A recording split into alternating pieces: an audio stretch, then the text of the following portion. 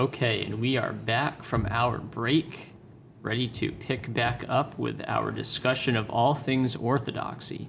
And now that we're rested and ready to get back at it, I think the big question that we need to tackle at this point, Corey, is the economy of salvation. I think there are some very important differences between East and West and understanding how salvation works that would be important for us to discuss. So I think, well, Mark and Corey, I'll leave it to you. Do you have any recommendations on where it would make sense for us to start? I think Corey should just admit all the things they're wrong about. Perfect. We can move on from there. No one expects the Inquisition. Could I start with Augustine as a heretic? It's a good point. That'll make a lot of fans. But it's a great point, right? It's true. Augustine dominates, especially but before the Reformation too. From the Reformation on, Protestants, evangelicals, he's the only person they even quote. Yeah. Right. Especially young Augustine. They don't like mature Augustine. No. But young Augustine, Right. shortly after his conversion. People like to pick and choose the parts of Augustine that they like to listen to. Ridiculously so. But Augustine does not play a significant role at all in Eastern Orthodoxy. No. Not really, no. I mean, he is, to be fair, right, once you get past a lot of the back and forth, he is a saint. He is a saint in the church. He's on the calendar. Right. He is a saint. But does he play even close to the same role, in the life of the church, the Orthodox Church, that he does in both Catholicism and the Protestant churches? And the answer to that is no. But even within the West, like Mark had just said, he plays certain roles. He wears different coats, right? Catholics love him for his sacramentality and his ecclesiology. Protestants love him for his anthropology, right? Early Augustine, Confessions Augustine. They don't like it when Augustine starts talking about the Bishop of Rome and whatnot, and bishops and priests, and that's where Augustine is a borderline heretic. Necessity thereof. Yes, right. So, and like you said, it's sort of like it's this cherry picking. Yeah. Which is, no offense to Protestant viewers or anyone else, but it's kind of the nature of Protestantism to cherry pick. Right? I mean, all the different denominations do it, right? The Reformed do it in their own way, and the Lutherans do it their way, and the Baptists do it somewhat the Reformed way, I guess, but their own way. Depending on who you ask. Right, yeah, it depends who you ask. The Pentecostals do it their way. But if they even know who Augustine is, right, that's the other issue. But at the same time, I don't like a lot of the harping that takes place in the Orthodox world on Augustine. I think sometimes it's done by people who have never actually read them. I think it would be helpful to take a step back and explain the context as to why that harping takes place. Yeah, I mean, it's complex, but one is the language. It's the language. Augustine is well known to not have known Greek. Right. His Greek was not very good. His Hebrew was not much better. Unlike Jerome. Right. And even Jerome made fun of him because of that. In fact, Didn't he like several of his letters, right? Yeah. But Augustine was truly, in every sense, a Latin theologian because Latin is all he worked with, right? And Latin, unfortunately, was not an early language of the church, right? Aramaic was for the earliest Christians, to be sure, and then Greek. It's the lingua franca of the empire. It's the street talk of the early Christians. The vernacular. Right. It's the language that the New Testament was produced in. And so Augustine didn't know it. And that leads to problems when you're trying to interpret text, right? And you're trying to prove a theology about whatever it may be in this case, right? So there's a lot of differences that the Orthodox world would have with the way Augustine, for example, conceived of the Trinity, right? And also other ways in which he understood sin, right? And original sin, original guilt, even, right? The Orthodox would say, no, he's just wrong. And he's wrong because he doesn't understand the language, right? He doesn't understand how to read Romans. in Greek and what St. Paul is actually trying to say, for example, in Romans 5:12. Which the recent Bishop Wright would be pointing out, wouldn't he? Oh, sure, yeah. Yeah, Bishop, yeah, I mean, yeah, N.T. Wright, for example, is, well, see, everything that I think a good Protestant needs to understand, where Orthodox are coming from on some of these issues and how they read the text, they have, right? I mean, you want to insist upon the languages, well, then get into the languages, right? And read Romans 5:12 in the Greek. It's saying something very different from what it says in Latin, right? For example, in the Greek, the preposition where it says, "epho," in that all men have sinned, right? Well, the Latin changes it, and the Latin is "in quo," in whom. Well, that changes everything, right? Because now you're essentially going into a theology in the latter sense, where you can actually go on and make an argument that all men inherit the guilt of Adam as well, right? And Orthodoxy would say, no, we don't inherit Adam's guilt, right? There's an ancestral sin, right, that leads to death, but there's no original guilt, right? And that's a problem because... So you would argue, but the tradition yeah, the West is doing exegetics. Yeah, I would say they're trying to justify holding on to someone, right? I mean, look, you could take any of the fathers, and I might get in trouble here with even other Orthodoxes. I hope so. The fathers weren't right about everything that they said, right? I mean, one of the big things, for example, that I get into with Orthodox all the time is you can take two saints, two fathers of the church, great fathers of the church, whom I love immensely, whose intercessions I ask for every day, St. John Chrysostom and St. Ephraim the Syrian, right? Good deacon. I mean, Ephraim the Syrian, this is someone, for example, Jerome said, if we lost all the biblical books and we were left only with the poetry of Ephraim, we would be just fine. I mean, think about that, right? Wow. And that's Jerome, right? Yeah. That's a Latin. It's no slouch. Right? No, and so... Friendly guy, too. Super nice guy. And so, but you can take those two, for example, and then you can take some other fathers, earlier fathers like Justin Martyr or Irenaeus, right? And see how they diverge on the interpretation of, say, Genesis 6, right? And who the sons of God are, right? In Genesis 6, Ephraim and Chrysostom would say that they're of the line of Seth. They were kingly men, right? Well, Justin Martyr would say, no, that's not what they are. They're actually angels who left their abode and came to earth and corrupted the earth, right? Which is part of the reason why God became man, to take back what is his. Which is Irenaeus' point about, he didn't know what he's talking about himself, but the fathers they're not complete unto themselves, right? It's the councils that decide the truth that the fathers have given as witness to the church. And so that's the problem of Reformation, post-Reformation Protestantism, just cherry-picking things and then Scotch taping it to their version of Sola Scriptura. Is that then you really don't even get the witness of the church's authority through council that's developed before the canon's even been codified. Yes, right. Yeah. And what's interesting also is if, let's say, for example, I'm speaking with a Roman Catholic about Romans 5:12, right, which happens. I had these conversations all the time at Providence College, for example, and they'll say, well, how come Orthodox don't accept the Immaculate Conception? I said, because there's no need for it. If you're not born with original guilt, why does Mary need to be born without sin or without guilt? There's no guilt that gets carried on, right? And I've said the Immaculate Conception is based on an interpretation of Romans 5:12 that ignores the Greek and prioritizes the Latin.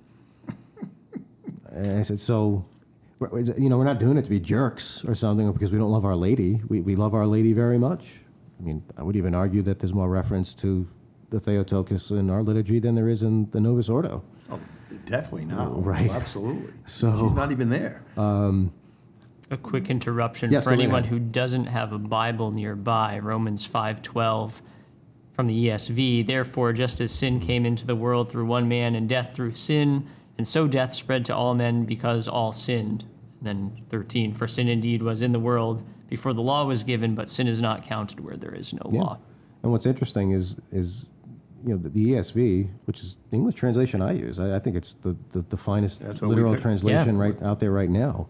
I'm sorry that when they were doing the Orthodox Study Bible some years back, they went with the New King James Version instead of this, because I'm not a fan of the NKJV. But that right there is a direct literal translation of the It Greek. is. Yeah. That's what Right. when we were writing that Common Prayer book over the last 10 years or so, not that I had all the influence, but I insisted the ESV was going to be Yeah. trained. It's a great translation. It was even, the RS, I mean, I still have, I think the RSV is better in some places, but particularly in Romans, I thought the ESV was the best translation. Yeah, and Protestants will admit, say, well, yeah, that is the proper translation and the proper reading of it, but the theology continues. Well, why does the theology continue then if you're supposed to be dedicated to the text first? I mean, you guys, I say, your sola scriptura, that's it. How come you're just not doing what the text then says? Because they're written in King James. Yeah, well, that's right. Yeah, they're reading the King James, right? And so, Or the NIV. sure, oh yeah, Or the NSAB. right, which are all inferior to the ESV, I would argue, but... Oh, yeah, we can go in, that's another rabbit hole we don't need to go down. But thank you for quoting that, because we can forget that not everybody knows what we're talking Yes. about. Yeah. Yeah, Yes. we cited My it a few apologies. times. So we've covered, I think, right where, in a broad sense, the Orthodox tradition stands on original sin. If we move forward with that, talk a bit about the work of Christ on the cross. Where are there maybe divergences between how the Orthodox interpret and understand that versus popular, evangelical and Protestant understandings, where I think typically in common parlance, people will describe it in terms of a substitutionary penal atonement. Sure. Yeah, I always want to be fair when having these conversations about atonement, because my fellow Orthodox, because atonement just does not really feature a whole lot in Orthodoxy, we don't know how to talk about it, and we don't know how to talk about it with non-Orthodox whose traditions only focus on atonement, right? And so when we as Orthodox hear atonement, we immediately just zero in on penal substitution, right, and say, oh, it's terrible.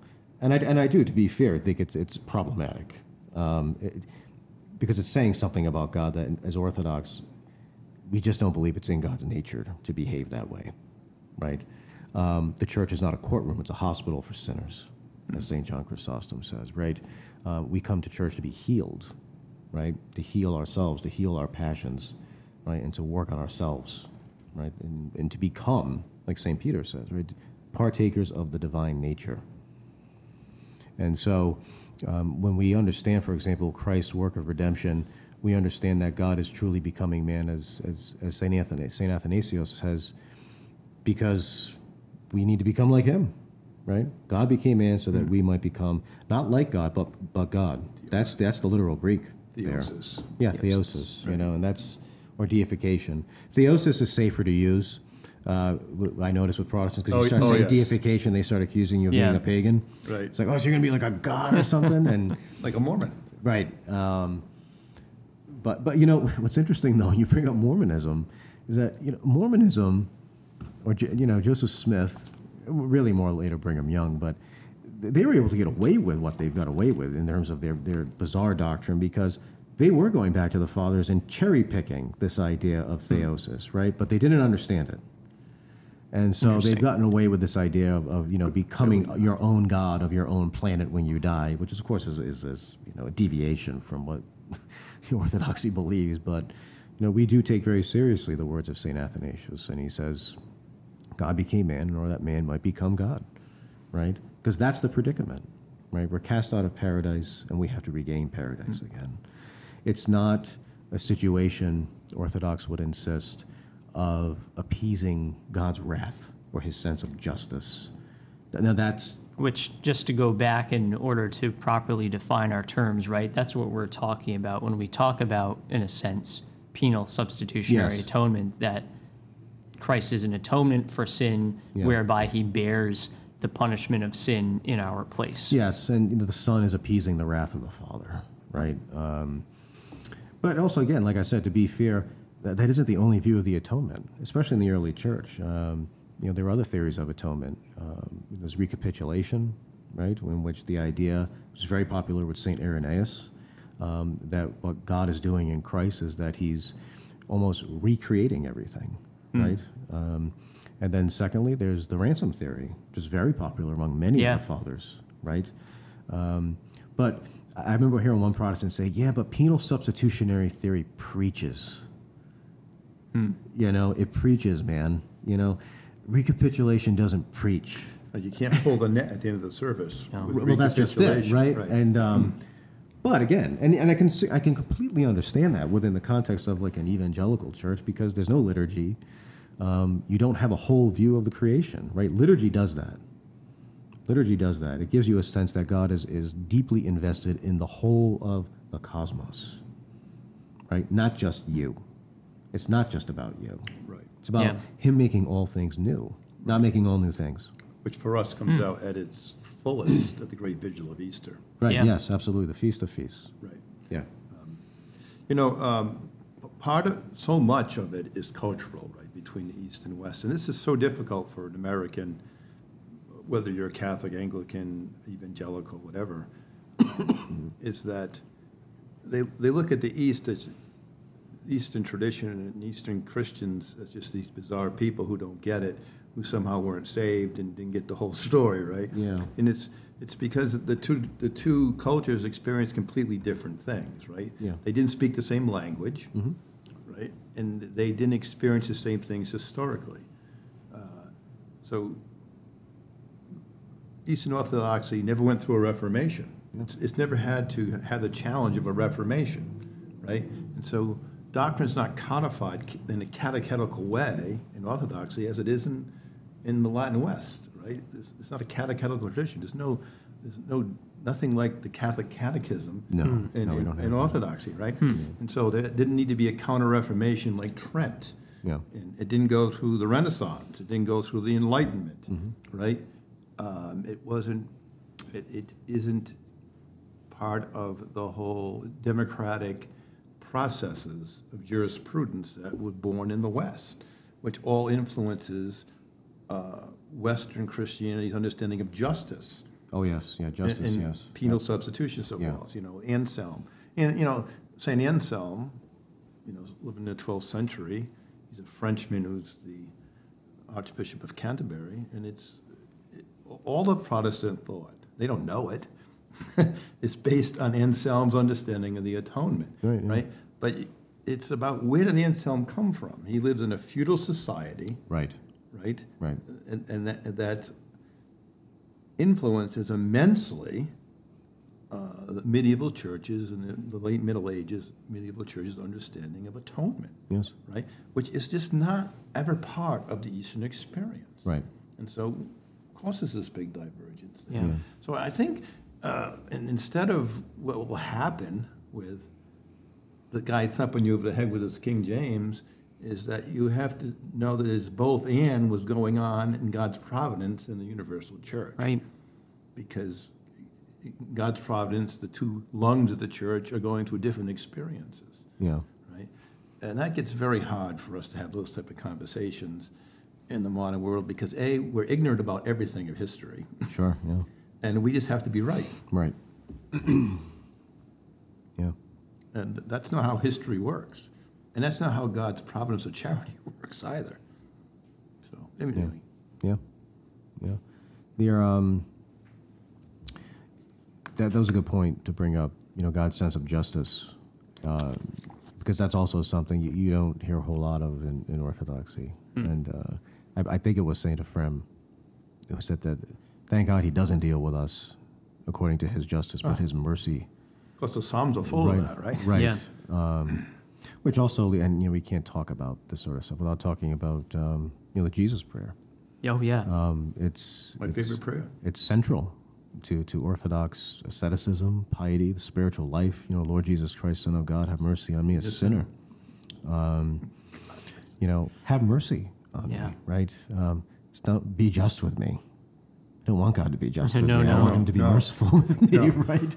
So, And that's something else too about Orthodoxy. I think that is unique is that whereas in the West, particularly Middle Ages, you saw this divergence into these different traditions of piety. You had the different orders within Catholicism. They were all unique because of their own emphasis upon Religious this. orders. The religious orders, Yes. yeah.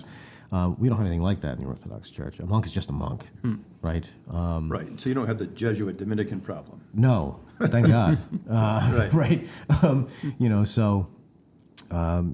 And everybody in the church is understood as having to take up the ascetic endeavor, right? I mean, we're in Lent right now, or Lent is just beginning.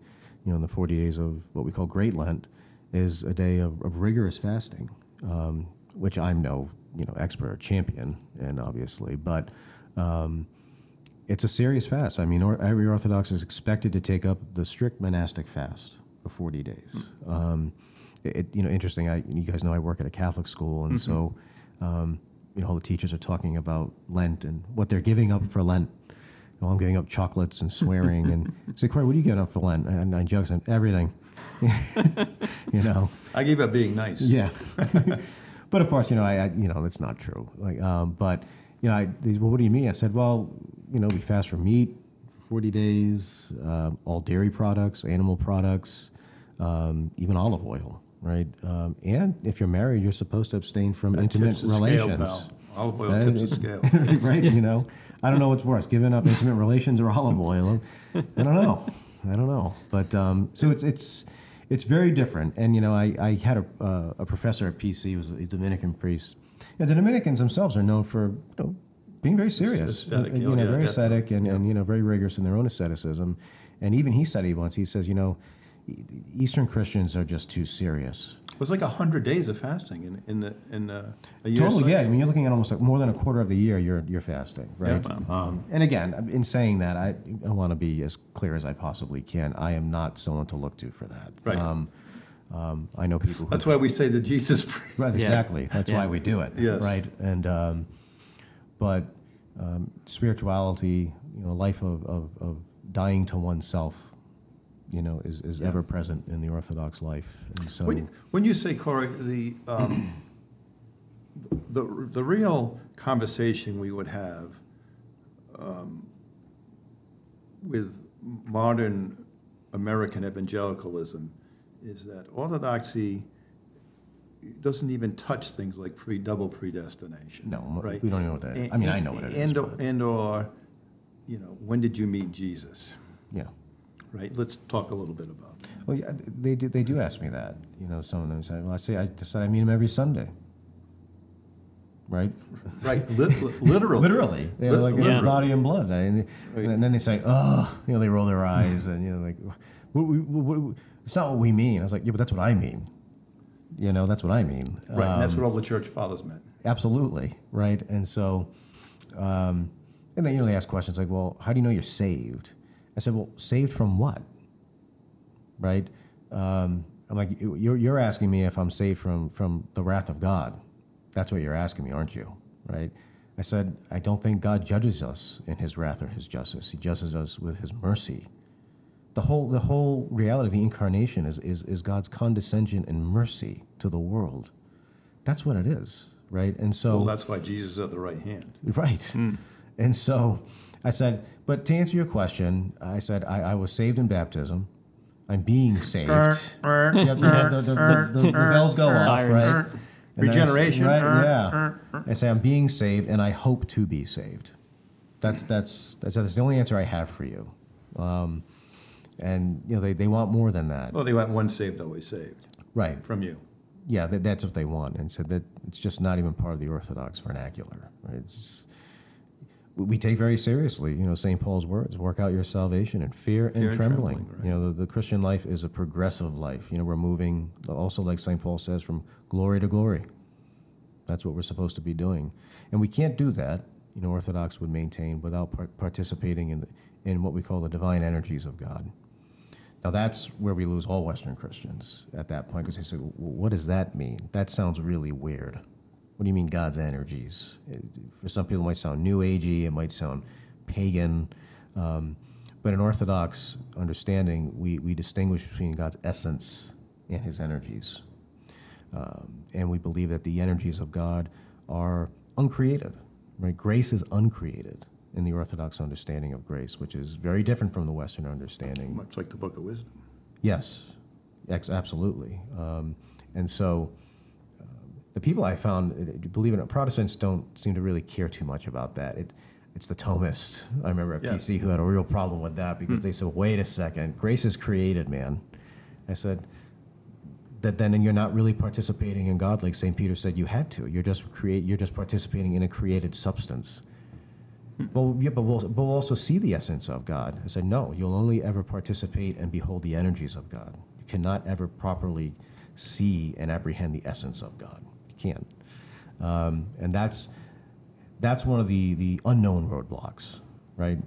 People look at the roadblocks between East and West as being, papacy, stuff like that. And that's an issue, clearly. But I've never had a serious debate about the papacy with anyone before. They talk about this stuff instead. They say salvation, the understanding of the inner life of God, right? The procession of the Holy Spirit. That's what they want to talk about. Because I think that's really where the real division lies. Once you have a problem in metaphysics, I mean, division is guaranteed. You can work out logistics of church administration with anyone, right? Oh, absolutely. But deep matters of theology, right? That's something different. Right? When you're saying the Holy Spirit proceeds from the Father and the Son, right? You are saying something about the inner life of God, right? And the Orthodox would say, no, he proceeds only from the Father. Right? The Father is the font and source of all divinity within the Godhead. And sometimes there's no budge on that. But, to the credit, though, of Anglicans, Anglicans have always been willing to say, yeah, we can get rid of that. We don't need that. It's fine. Which would make total sense. Yes. You don't separate yourself from the Bishop of Rome, for example, and then continue to hold on to things that were only there because the Bishop of Rome, right? So, and many of the Caroline divines were willing to say, yeah, we're looking at this, and you know what? It doesn't really make a whole lot of theological sense. Andrews was, yeah, right. Yeah. So it's very interesting. So there have been really serious attempts to talk about some of this stuff. And I think one of the attractions of Orthodoxy for Western Christians is when they really start to understand the Orthodox position on salvation. It really intrigues them. It really intrigues them. But I don't want to give the impression either that it's just, disgruntled Western Christians who are becoming Orthodox, and we have a gentleman right now in our parish who is a Russian Jew. He's lived in America for about 6 years. You wouldn't know he's Russian. His English is flawless. He has no accent. I joke with him. I tell him that he's a spy. His English is better than most native English speakers. But smart guy. He's a lawyer. He's here with his wife and his baby. His wife is Orthodox. But he's not. He was raised in a secular Jewish home in late Soviet Russia. And living in America, especially as an Orthodox in America, you would think, well, everyone coming from Russia must have been Orthodox at some point. But he wasn't. He's come to America, and instead of being interested in Catholicism or Protestantism, he's just like, no, I'm interested in Orthodoxy, and he's becoming Orthodox. And he was an atheist most of his life. So it does happen that it attracts, all sorts of different people. Right.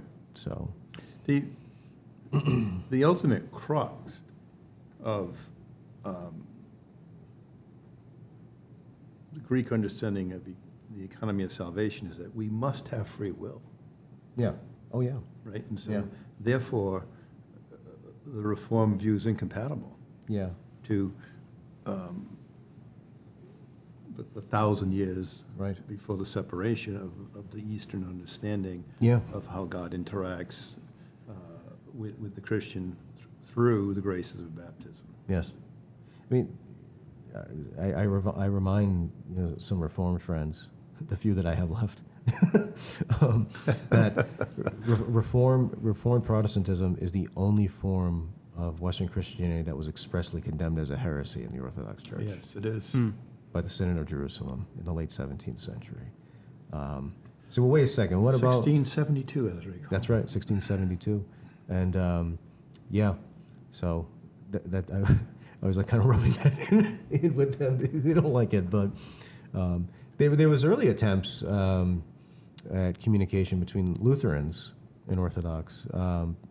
Tübingen theologians in early 17th century with the Patriarch of Constantinople went on for almost 10 years, back and forth, and but again, it was not entirely genuine exchange. There wasn't a real willingness on the part of the Lutherans to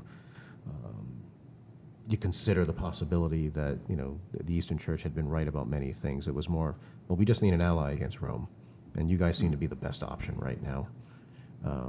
And I think by the end of the nearly 10-year period of conversation, I can't remember the exact quote, but the Patriarch of Constantinople said in so many words, if you can't write any more in a spirit of just friendship, don't write anymore.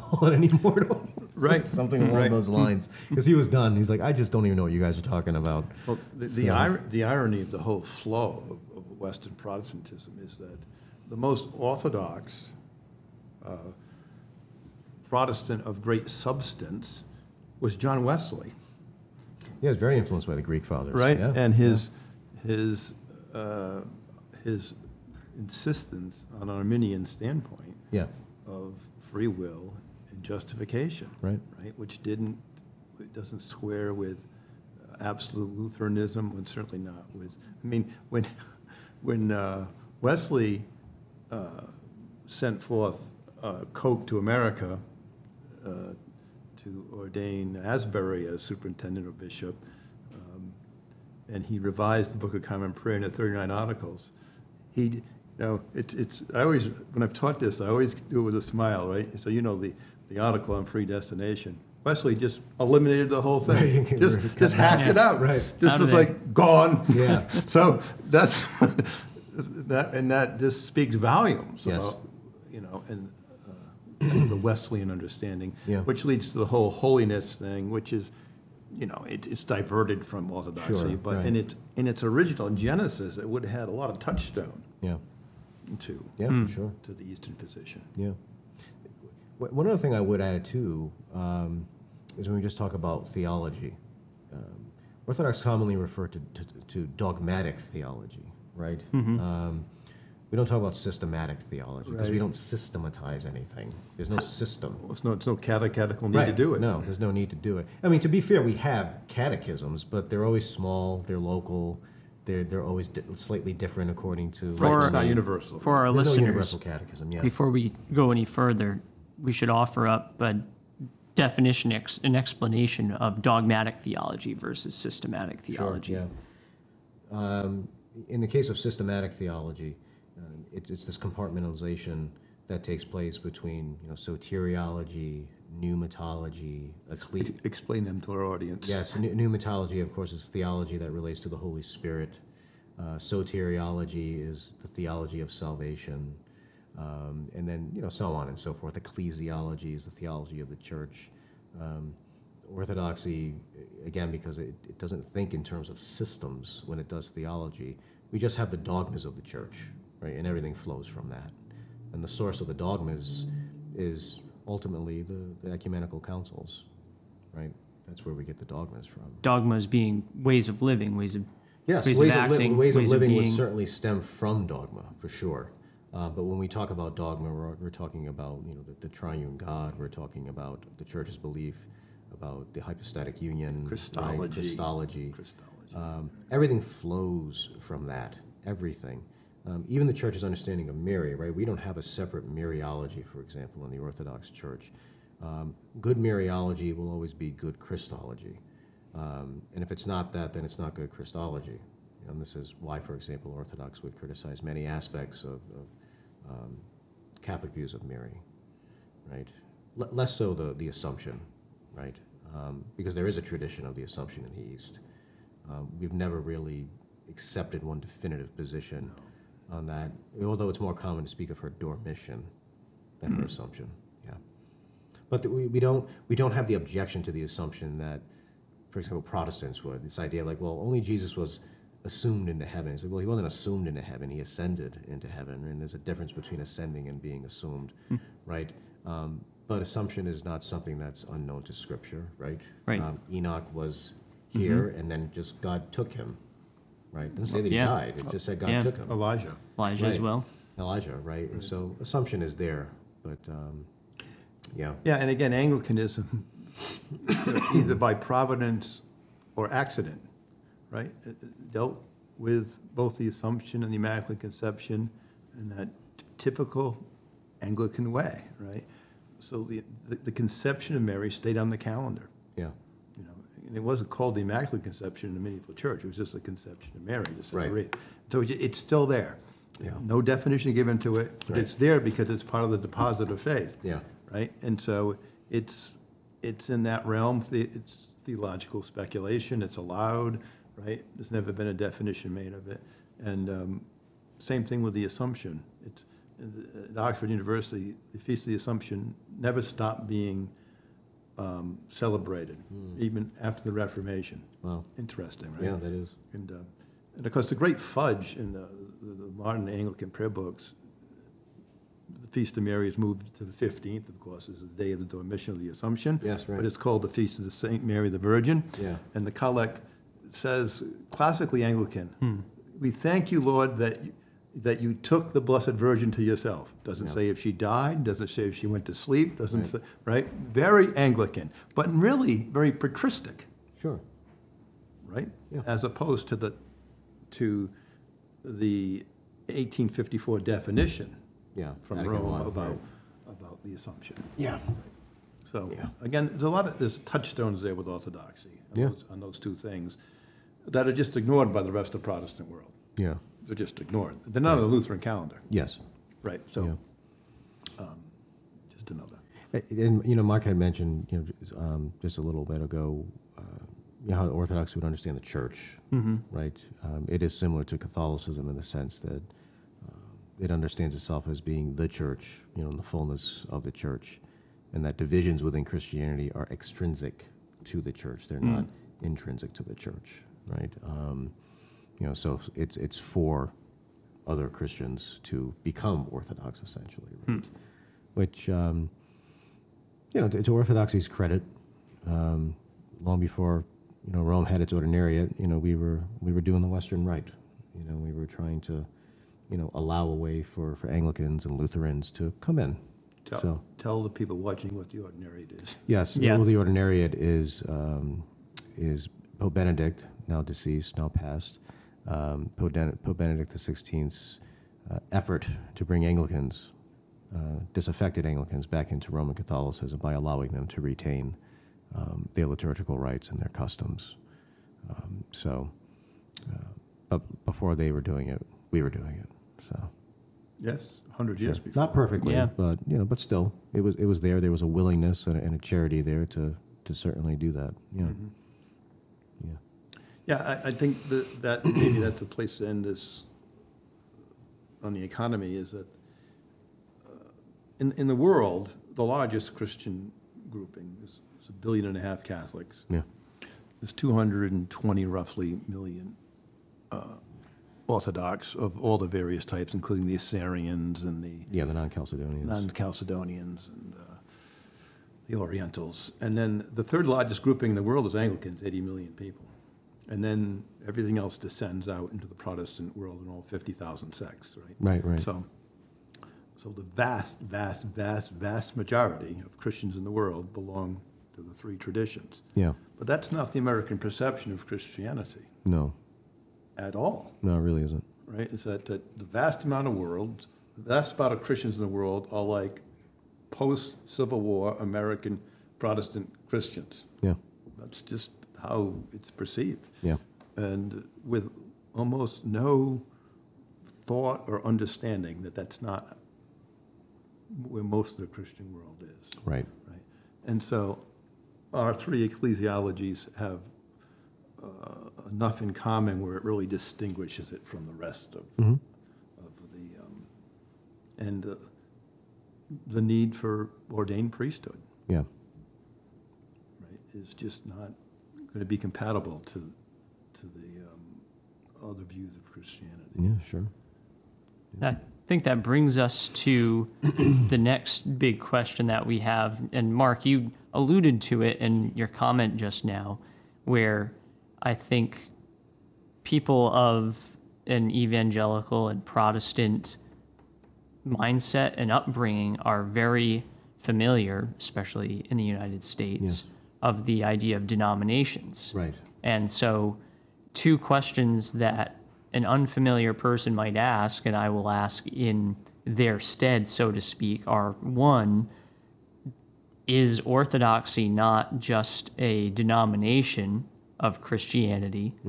And two, does Orthodoxy have denominations within it? Sure. The short answer is no. The second answer is a little longer. I'll try to abbreviate it. But within Orthodoxy, you have jurisdictions, if you will. These jurisdictions are connected to the historic patriarchates. So either Constantinople, where the ecumenical patriarch is, or the Patriarchate of Antioch, again, where my patriarch is. And then you would have the Patriarchate of Jerusalem, which did have a presence here in the United States at one point, until those churches that were once affiliated with the Patriarch of Jerusalem came under what they call the omniphora, or the discipline of the Patriarchate of Constantinople. And then you have the Patriarchate of Alexandria, which works primarily in Africa. Yeah. Okay. And then you have what they call the junior patriarchates, which would be Moscow, and then you would have Serbia, Romania. I believe the Bulgarians would have their own patriarchate, and they have their own extensions or jurisdictions elsewhere in the world. At present, if I'm not mistaken, the ecumenical patriarchate and the Moscow patriarchate, again, you're looking at a historic patriarchate and then a junior patriarchate, right? Are kind of in lockstep with having the largest number of jurisdictions under them, and the jurisdictions themselves are headed usually by an archbishop or a metropolitan. Now, the difference being is that if you are a self-ruled jurisdiction, you will most likely have a metropolitan. Okay? And by self-ruled, I mean that the original patriarchate has given you a certain amount of freedom to govern yourself where you are. So you can choose your own bishops, for example, ordain your own priests, you have your own seminaries, you don't have to send them, to the other side of the world, for example. The only thing you usually cannot do in a self-ruled archdiocese or jurisdiction is choose your own metropolitan. You can nominate candidates for metropolitan, but ultimately the patriarch will determine, and his synod will determine who the metropolitan will be. Now, if you're a member of a jurisdiction that does not have self-rule, but is still connected and under the authority of a patriarchate, like take, for example, the Greek Archdiocese here in the United States. It is not a self-ruled archdiocese. It is a jurisdiction that is directly under the authority of the ecumenical patriarchate. So they don't have a metropolitan, they have an archbishop. Okay? And he answers to the ecumenical patriarchate. And then you have the newer phenomenon, which is very popular in some parts of the world, of what they call autocephaly. These are churches that are completely independent. They were part of a patriarchate, but they were given self-rule, and then they were eventually given complete and total autonomy to be what they are, where they are. And the most popular example of this here in the United States is the Orthodox Church in America. They have their roots in the Russian Church, so their liturgy, their music, their whole tradition really is Russian. But they consider themselves an American church, and there's a lot of converts there as well. So, and English is the primary language of the liturgy.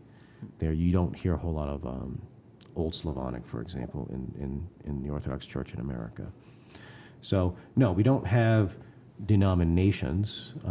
We don't have any breakaways, for example. Well, that's not entirely true. Yeah, no, we have groups that eventually leave over minor issues, such as maybe the calendar, which we'll talk about, right? The adoption of the Gregorian calendar for some part of the Orthodox liturgical calendar, obviously not all. Some groups about 100 years ago left, and they became what they call old calendarists. And they're small groups.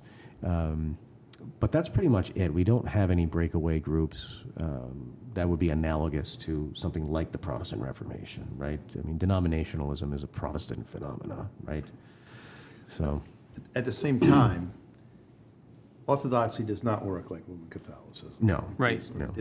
The churches they're interdependent, but they're independent of each other. Yes. The patriarch. So there's nobody that can tell another patriarch what to do. Even the ecumenical patriarch doesn't have any authority over any of those. Right. Only under his direct jurisdiction. Similar, but not. It's not an exact correlation to the Archbishop of Canterbury in what used to be a functioning Anglican communion. He was the father of the family, but had no jurisdiction outside of the province of Canterbury. Mm-hmm.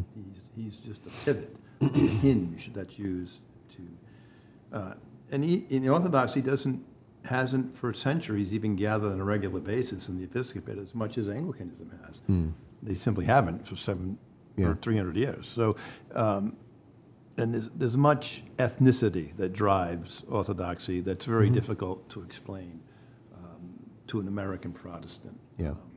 That they're very ethnic churches, and so while they would argue that, and I would argue too, that they have the same faith, almost the same liturgy, but they don't get along very well, and they can have lots of political turmoil.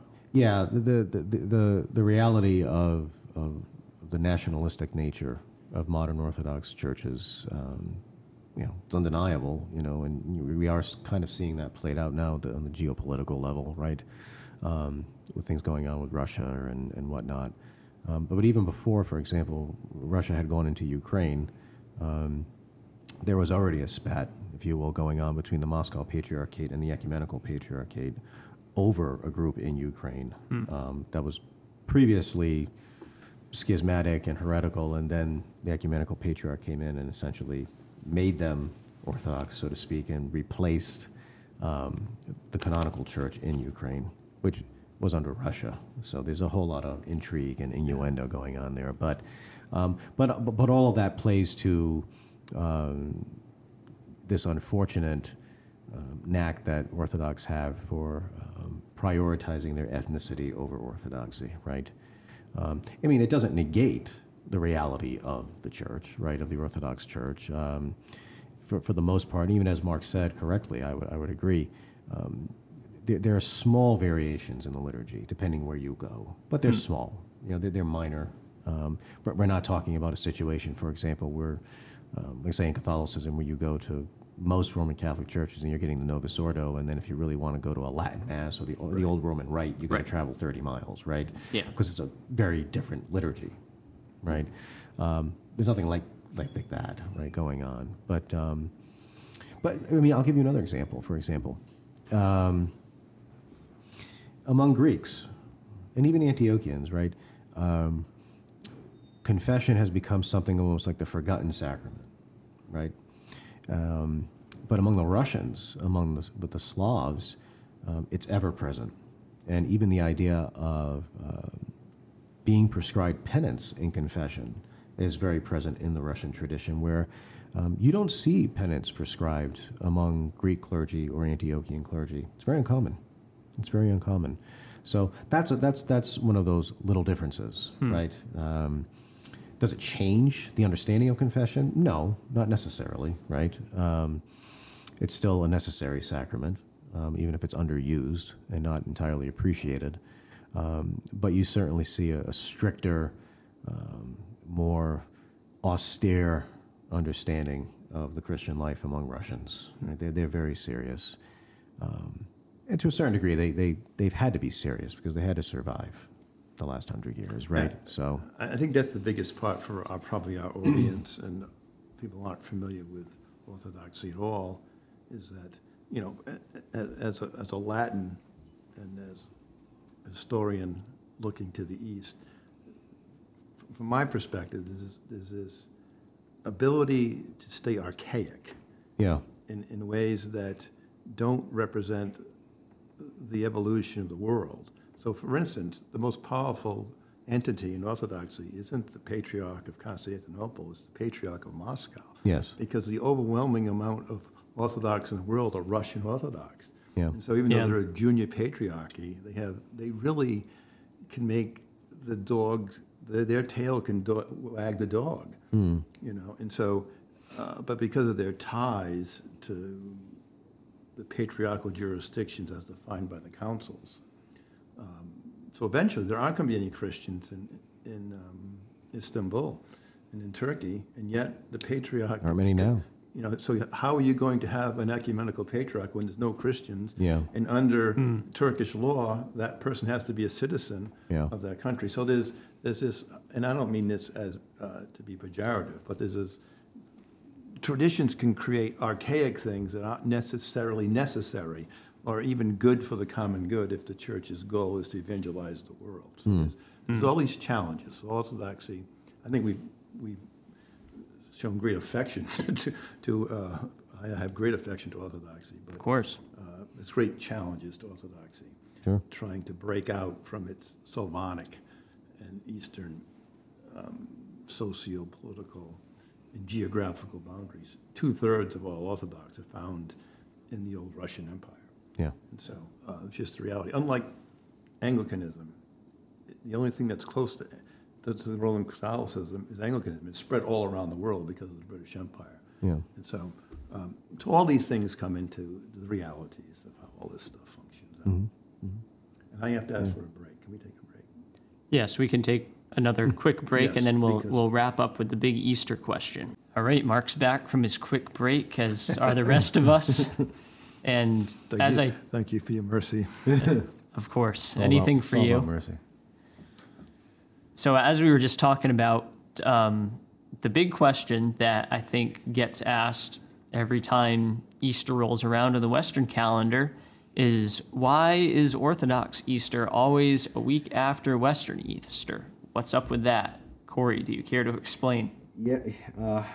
Do I care to explain or do I want to explain? Well, you don't really have a choice, so can you explain it for us? This is always an awkward and even sometimes a silly conversation. And I don't say that because of Western Christians asking me why. It's like an inter-Orthodox thing. You know, as I had said a little while ago, we have old calendarists, right, in the Orthodox Church, right, these small groups, and they live and die on this issue, you know, the calendar. And I'm not negating its importance. I'm not saying it's frivolous by any means, but I mean they'll risk it all on the calendar, right? So, in short, in brief, the reason why Orthodox Easter, or what we commonly call Pascha, is after Western Easter, is simply because we're on two different calendars liturgically, right? While that's only liturgical now, it used to be the case that this was the way the Western world actually dated history and time. Actually, right? measuring time was different, right? You know, and so Orthodox, for one part of their calendar, are on what we call the Julian calendar, which literally has its roots in Julius Caesar, right?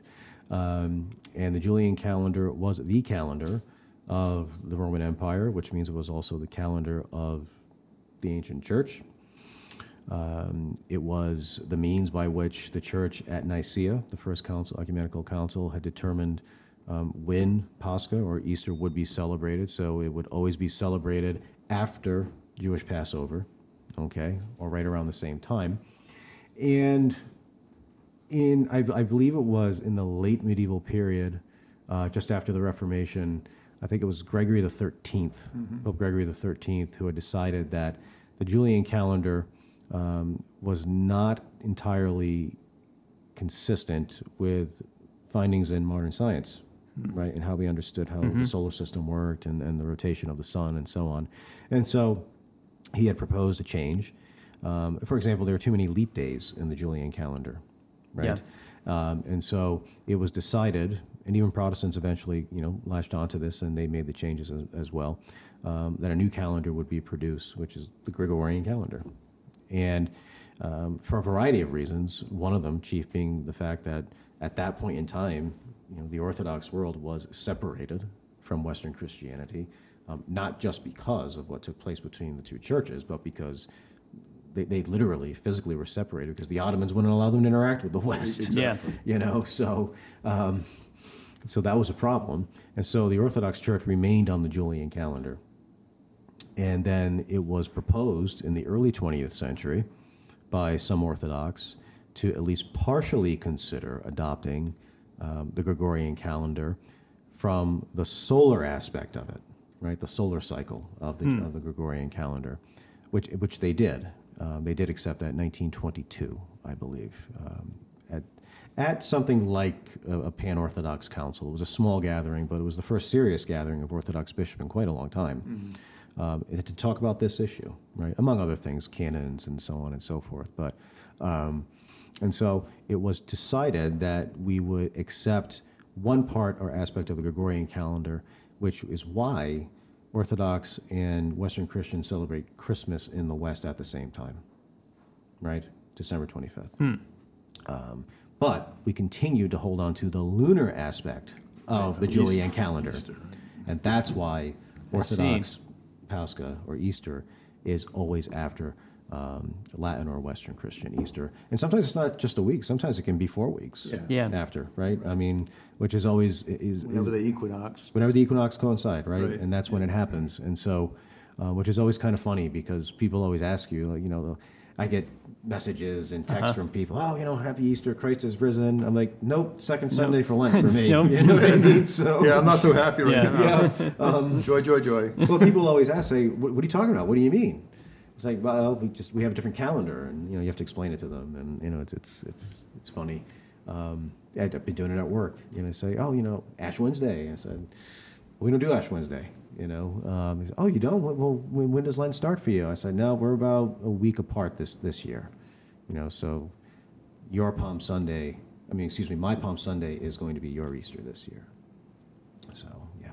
Yeah. Which is good for me because school vacation, spring vacation for me is going to be my Holy Week. So that means I get work off and I get to go to all the services at the church. So, Nice. It's a really good conversation, though, because, again, the average person doesn't have a clue that history literally changed with the Gregorian calendar. Yeah. So when you do research, like so today, we're doing research, we're going to say, the year King Uzziah died, well, it's changed by the Gregorian calendar. Yeah, right. Right, so when you do research and you go back into pre-16th, 17th century documents, the dates don't coincide. So you have to retranslate the dates to the modern Gregorian calendar. Yeah. So it's like, literally when England accepted it, England didn't accept it right away. Sure. There was a lapse of Understandable, part of a yeah. century. But once England did it, because it was the most powerful empire and the English language dominated the Western world, to coincide for all the leap years from the Julian calendar, Yeah. they eliminated like 130 days of history were just gone. Yeah.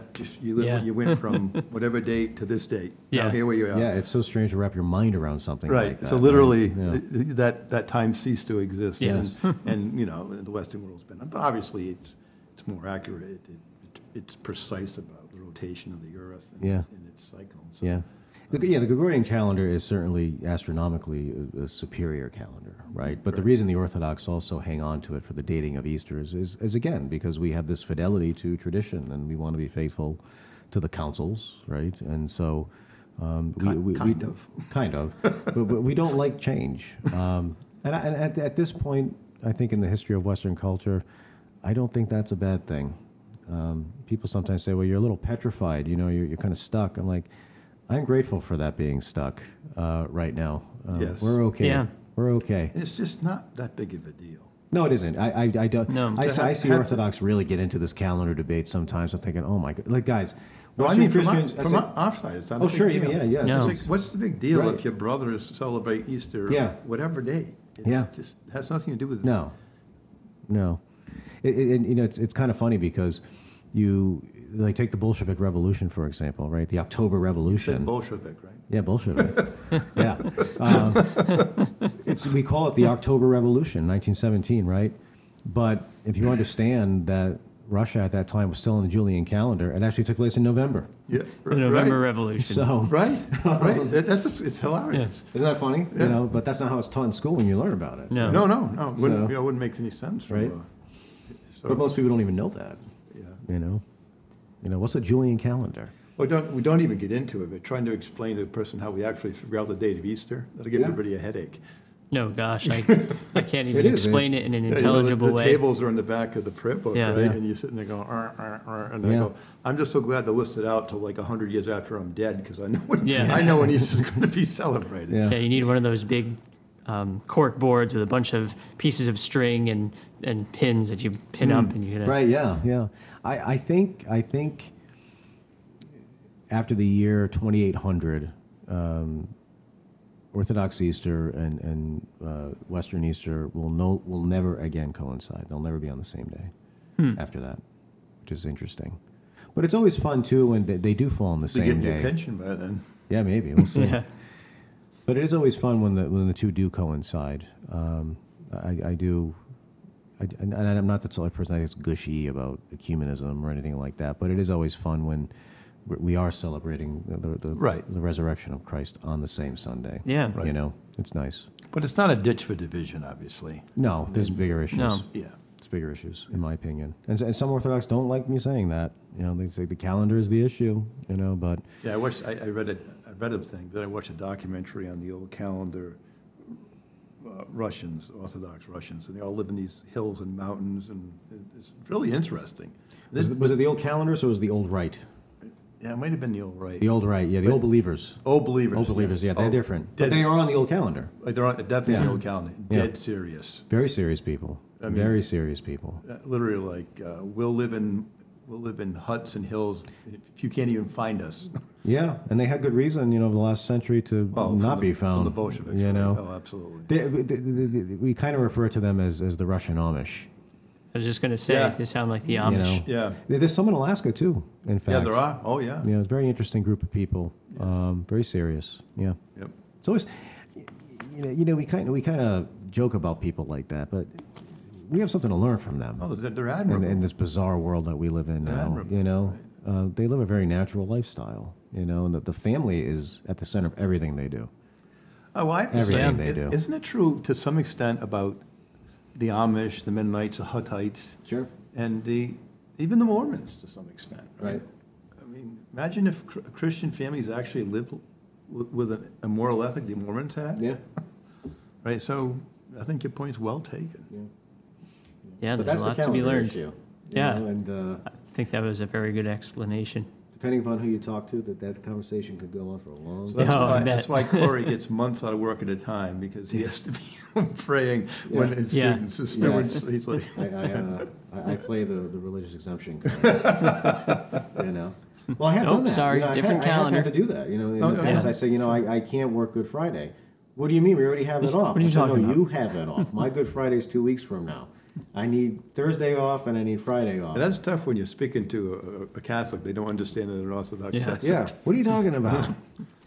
Wait till they find out about Orthodox summer vacation. Yeah, it's hard. You know, I mean, it's a long summer. It's You much. know? It's much longer. There's no summer school for me. Yeah, our summer days are 28 hours long.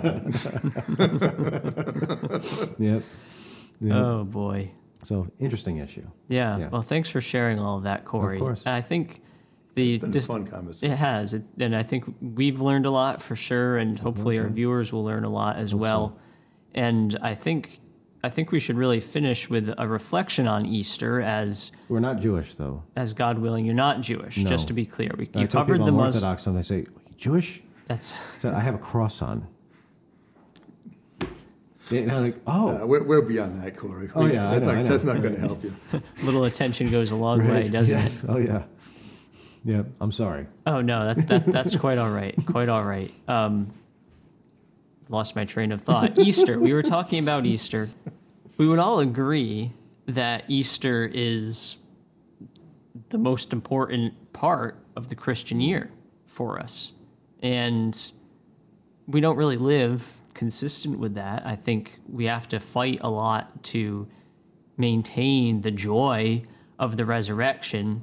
And so that's my question for us to reflect on here for a few minutes is how do we keep Easter in its place of importance in our lives, in the church year, and how do we maintain that joy? While you think about that, I'll just read an excerpt from the Nicene Creed that I pulled.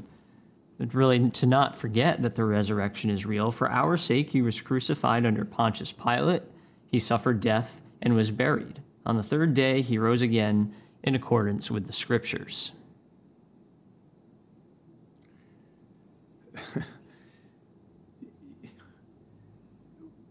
I think for the three traditions that we are mostly speaking about, we don't have a Roman Catholic here, but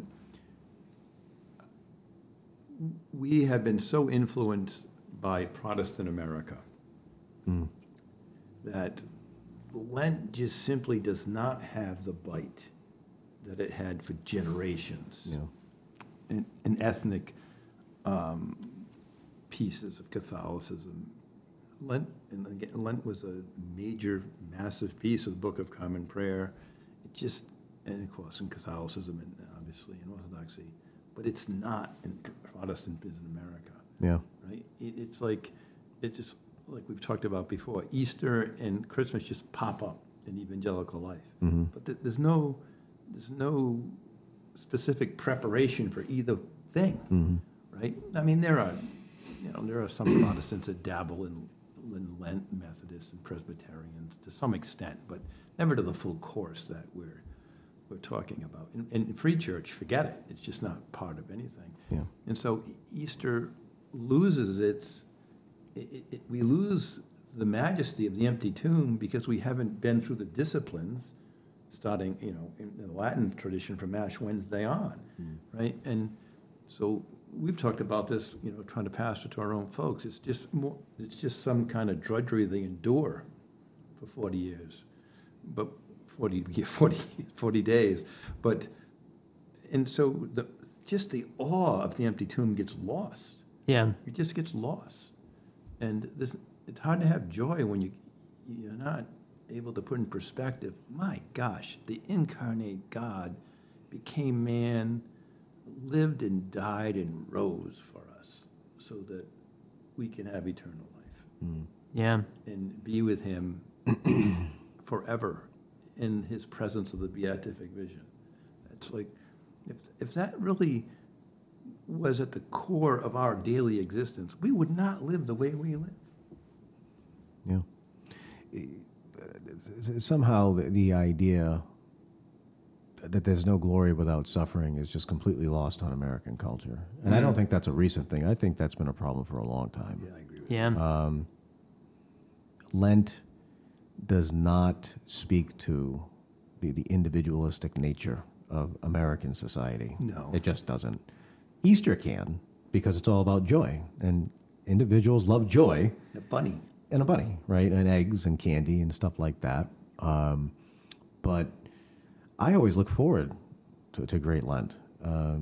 It's where, at least for me being Orthodox, I mean, I experience a breadth of different services in the church throughout the course of every week. Once Lent gets going, I mean, you're in church a lot. Yes. You're in church all Yeah. the time, and it's wonderful. Now, in saying all that, it's not supposed to necessarily be wonderful, right? There should be mortification and repentance and whatnot. But and I don't want to necessarily go off topic here, but I mean, I'm sure you guys have seen this whole so-called revival thing that's taking place in the Midwest or wherever it is. Yes. I've never been a fan of revivalism, even when I was a Protestant. And looking at it now in perspective, That's why you're lost. sure, right? And so, but it's so interesting that it's happening now when the largest percentage of Christians in the world are observing Lent, right? Which is about repentance. It's not about revival. Lent is about repentance. And so I've been going back and forth with some people, and and they said, well, why are you so skeptical? I said, look, if this, whatever this is that's going on out there, if it's not producing real repentance and dying to oneself every day, and I just don't mean right now during whatever is going on out there, but for the rest of their lives, it's a fake. It's a fake. It's not real. It's something. Who knows where it's from, quite frankly. Especially if you look at the history of revivalism, and produces more bad fruit than it does good fruit, right? In my opinion, but I'm very skeptical of it. So I said, it's Lent. I'm going to focus on repentance and not revival, whatever you mean by that when you say that, right? And so that's what Lent is about. It's about repentance. Right? Well, it's again, about going into the desert. When you are not immersed in liturgical life, Right. then revival makes all kind of sense, because there is nothing but the routine of the exact same thing that Yeah. you do every single week in church. Right. Right? And so, and therefore it becomes somewhat of a show that has to be outdone emotionally each week, right? So you have this need for revival, Yeah. right? It's totally counterintuitive to the Catholic tradition with the smaller c here. Yeah, yeah. That, in baptism, we already are born anew. We have all the revival, all the grace we need. Yes. We have to activate it by faith. Right. But you don't activate it because somebody's playing the guitar or singing a specific song or playing the drums. Yeah. So I don't want to totally poo-poo that God can move in time and space. But we know from American experience, there was the first Great Awakening, the second Sure, Great right. Awakening, whatever that means. Right. I'm not sure what that really means. Right. Awoke what? Changed what? What did it? Yeah. What did it really change? Yeah. Right. The fact is, the truth is already changeless. Yes. So it doesn't need sparks. Right. It just needs to be lived. Right. And then that's, again, like you, that's a hard selling point Yeah. in this culture. Yeah, as with the case at Asbury, the Asbury revival is what we're talking about here for the listeners, and probably it may or may not be still going by the time that this episode airs, but yeah, I would agree that typical of much evangelical worship, it being devoid of the structure and the forms of historic church tradition, you end up having to invent and emote a lot Yes. of what we see taking place commonly amongst revivals and even just amongst large worship services. And the position I take is Modern Christian concerts. Yeah. exactly is the whole what type is of thing. what they often amount to. But I try to be charitable. I would say, absolutely. if good things, God will certainly use it to enact some good in people's lives, and if that's the case, then so be it. But like you said, Corey, without true repentance in people's lives, if they just go back home unchanged after everything is over, then Yeah. what good was it really for? At least, and as clergy, we need to be able to see, what's their generation, college kids now, Z's, X's, P's, what are they? Zoomers. Zoomers. there? At least there's these young people who are, by doing what they're doing, there's a statement being made, right? That the feckless, empty world they live in isn't getting it done for them. Yeah. And that's something. Yeah. Right? Now, I hope it draws them to something fuller towards the Catholic faith in the fullness of God's revelation of the church's ecclesial life than just you get a little bit of a high and a fix from gathering and playing some songs. But at least they're saying something to the world. Absolutely. And I don't have a lot of hope that it'll bring renewal to the Wesleyan tradition in America, but at least it's something. I think you're right. God can use anything to his glory. Absolutely. The last part that I'd just like to finish with is going back to Easter. Mark, you wrote an article for our church newsletter, which will have been released at this point, that I found moving, a reflection on the resurrection. And when you were reflecting on your father, just reminding Am I us. supposed to be able to do this without crying now? Oh, I apologize for that. I'm sorry. Surprise. Yeah. Just what I wanted to say anyway is reminding us of the reality that the resurrection is real for each and every one of us if we are in Christ. And when we forget that, then Easter doesn't really do a whole lot for us. Yeah, I mean, just to sum that up, I said, I based the article on the two pieces of the two creeds. I believe in the Holy Catholic Church, the Holy Spirit, the resurrection of the dead, the life of the world to come, everlasting, and the Apostles' Creed. But we look for the resurrection, the dead and life, the world to come, is how the Nicene Creed ends. And I just make the point, my father will have been 12 years very soon. And it was shortly after he died. I had said the Nicene Creed all these times as a layman and as a priest leading worship. And you really tend to say it. Not that you don't believe it, Right. but it's very academic when you say it. Yeah, sure. But when my dad died, who was the most influential male force in my life, the promise that God gives us in Christ for the resurrection and the hope you have in it took on a whole new meaning. Yeah. And so when I go and say my prayers at his grave now, I cling to the words of the creed. And that's what Easter's all about. Yeah. Right? Right. And it takes that if it takes that jostling of a priest, you can imagine how much more of a jostling it takes of the average rank and file person in America to ever really grasp the power and the love of the resurrection. Yeah. Yeah. Yeah. Yeah, certainly. I mean, in the Orthodox Church, we always sing the Paschal hymn. Christ is risen from the dead, trampling down death by death, and upon those in the tombs bestowing life. Yeah, it's like the exalted at Yeah, Easter. and there's always that accompanying icon of Christ descending into Hades, into death, and he's reaching for Adam and Eve, right? Yeah. And then all the Old Testament saints behind him, right? All those Yeah. who have been in the bosom of Abraham, Right. right? Right. Not in hell, right? They're in Hades, they're in death, Right. Right? Yeah. Sheol. Yeah, Sheol. So it's very powerful. It's It very is powerful. that wonderful, awesome, and I've used it. I try to use it every 6 or 8 years so people forget. But Chrysostom's great homily. Oh yeah. Yeah. And just it just brings tears to my eyes every time I think about that. Yeah. The Creator, Adam remembers that voice. Yeah. Where art thou, Adam? Yeah. And here he is again to free him from Yeah. Hades. Yeah. Yeah. It's powerful That's stuff.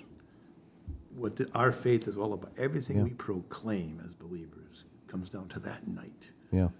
right? Yep. And our churches aren't even full on those nights, are they? No. Well, Yours is more full. ours is. Yeah. But Not like to they be should fair, that's the fullest, right? I mean, because here's the thing. I mean, the reality of the resurrection Every Sunday's a is that resurrection. every Sunday is the resurrection. Absolutely. For example, sometimes people, visit an Orthodox church on a Sunday, and they'll say, like Catholics or even Anglicans, they'll say, "You guys don't kneel that often on Sunday." I say, "No. Why would we kneel stand. on Sunday? It's the resurrection." Yeah. We stand in our prayer book now. Right. People didn't like it. Yeah, but that's what you do on Sunday. It's Early church never kneeled outside of Right. Lent. Yeah, every Sunday is a celebration of the 8th day, the new creation. Octave, right. Right? You know what I mean? And so, that's what's going on there, right? It's that ever-present reality of the death of death, right? Because that's the real enemy. Where's your sting? Yeah, I think St. Paul says. And so, and that's entirely consonant with what we were discussing earlier, you know what I mean? At least with the Orthodox position, is that the real enemy, the real problem is death, right? It's death. What mankind's whole existence is a life of tragedy and anxiety that surrounds his fear of death. Absolutely. Right? And when you are afraid of death, you cannot be truly human. It has to be taken away from you. Or joyful. Yeah, right. I always loved the instance in John's Gospel where Jesus is speaking to people and he's implying to them that somehow you might be alive physically, right? But unless you participate in my body, in my blood, right, in the flesh of the Son of Man, you're not alive. Yes, you eat, you drink, you procreate, you do other things that the body does, but you're actually dead right now, and you don't even realize it. You're dead, Spiritually. Yeah. dead. right? And Pascha, Easter, it's about being alive.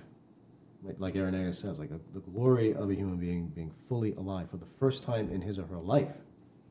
That's what it's about, Amen. right? That's Amen. absolutely. And it's not a symbol, it's not a metaphor, it's real. Literal. You can. I always love telling people, you can go and see where Muhammad is buried. You can go and see where the Buddha is buried. You could even say you could go and try and find Moses maybe, but You can look for Jesus, but he's not there, It's not there. right?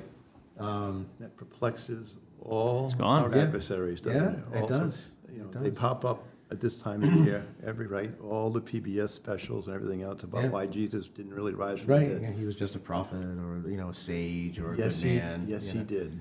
Yeah. It's the only reason why we're even still talking about this. 2023. It's the only Right. reason why we have Western civilization. That too. Right. Right. And so, It's how we mark time. yeah. Right. And then They love that, don't they? Yeah, it's always interesting when I teach civ courses, and I always deliberately avoid using BCE and CE, Oh, and I yeah. say BC and AD. And the kids today, the young people today, they don't know what that really That's means incredible. because they were never taught it. Wow. And I say, well, BC is before Christ, and AD is the Latin Anno Domini, Domini, yeah. right? And so, well, what does that mean? It's the year of our Lord. The Lord, and they, like Jesus. I said, yes, the Lord of history, time, and space, of all things seen and unseen. That's what that means, right? And I said, my colleagues cannot avoid that by just changing the language. And I said, and even when they do change the language, common to what? Common to Christ. You can't avoid it, right? I can remember writing a paper at Yale. My least favorite degree, Yale Divinity School, and I refused to do it. Right, so Yeah. everything would be AD, BC. Yeah. The professor scratched it through. Yeah. And I went up to him after. I said, "You can flunk me." I said, "Don't ever scratch out that again on paper I write." Yeah. I said, "I don't care if you flunk me." It's a woman. She's looking at Yeah, me. sure. Like, who you are. But it must have been my Scott Irish must have, Right. my ear was up, so Yeah. she didn't mess with Beat mess with my papers after that. Yeah. I'm like, we're in a Christian school. Yeah. Right, in theory. I said, don't scratch that on my piece of paper ever again. Right. Right? Yeah. And that's not a very hard thing to do, but that's what we lack for gumption and for faith in this Sure. culture. Yeah. Absolutely. Absolutely. O grave, where is thy victory? O death, where is thy sting? Mm-hmm. Well, Rector, I think, did we accomplish what you wanted to do? We certainly did. And I think we finished with an important reminder for all of us this Easter season. So thank you both, gentlemen, for joining us today. Corey, thank you especially for your kindness and your help and your wisdom over these last couple of episodes. We've both wisdom, learned very much. Well, your closest approximation to it. We appreciate that if that's what you're able to provide. But Do my best.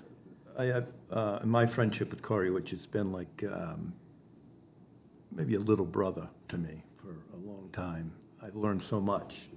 When Corey became Orthodox, it's been, I've just been able to embrace much fuller my own Christian faith by having this person who walks on the other side of the river. And I just want to thank you for that. Oh, of course. Well, I'll share with you guys and the viewers that in part my becoming Orthodox was because of a friendship that Mark had with my priest who chrismated me and received me into Orthodoxy, into the church, Father Isaac Crow. Great man, saintly man. Blessed memory. So even Mark was a part of my becoming Orthodox.